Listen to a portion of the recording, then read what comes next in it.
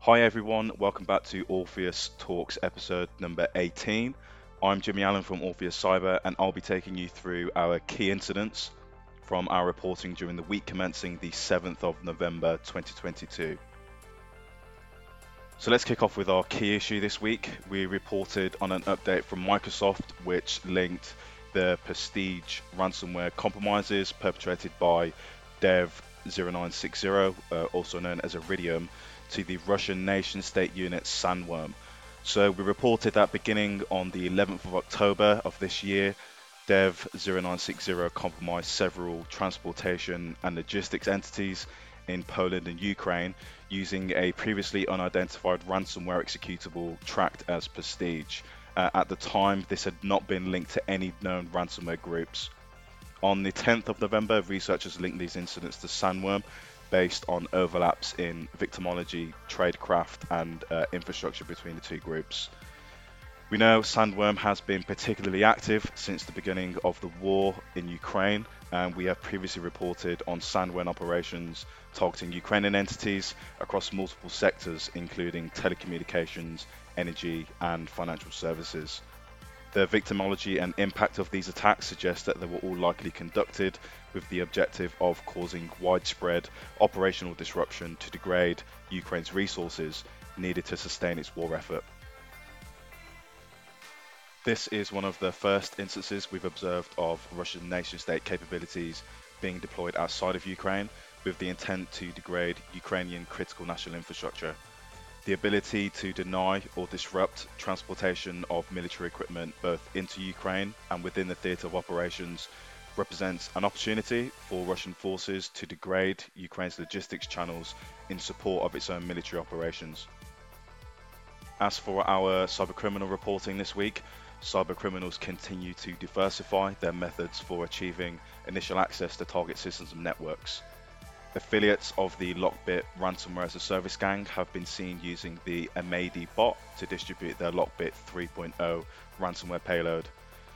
The affiliates continue to use spear phishing to lure users to download malicious word files, which in turn enable the download and execution of the Amadi bot. Once executed, Amadi is capable of data exfiltration and downloading second stage payloads. Ready sentence. Once executed, Amadi is capable of data exfiltration and downloading second stage payloads. We've also reported on a new version of the ICE X-Loader commodity loader. Like the Lockbit operators, the perpetrators behind the ICE X-Loader deliver the malicious files using phishing. The loader is used to infect both private and corporate endpoints with second stage payloads. ICE Loader can gather system information about the infected machine, which is subsequently sent to a malicious command and control server. When a connection has been established between the affected endpoint and the C2 infrastructure, second stage payloads can again be downloaded. We have observed the use of customized malware by nation-state actors, highlighting the technical sophistication and resources possessed by state-sponsored groups. The Chinese linked threat actor Earth Longzhi, a subgroup of APT41, has leveraged customized Cobalt Strike payloads across dual campaigns targeting multiple sectors across East and Southeast Asia. The custom loaders all serve specific purposes, but together they add functionality in anti-detection, payload injection, process injection, and multi-threading decryption. The Pakistani-linked threat group Transparent Tribe has used a new data exfiltration tool dubbed LimePad. Transparent Tribe delivered LimePad via a fake installer for Kavak, a multi-factor authentication application used by Indian government entities. LimePad is designed to upload files from infected endpoints to threat actor-controlled servers. LimePad can also check for keywords in time zone configurations on victim machines, achieve persistence using Windows URL shortcut files, and configure C2 servers. And finally, with regards to hacktivist activity, a group known as the Cyber Army of Russia has claimed responsibility for a distributed denial of service campaign targeting the state of Mississippi's Secretary of State, which resulted in partial disruption to public-facing websites.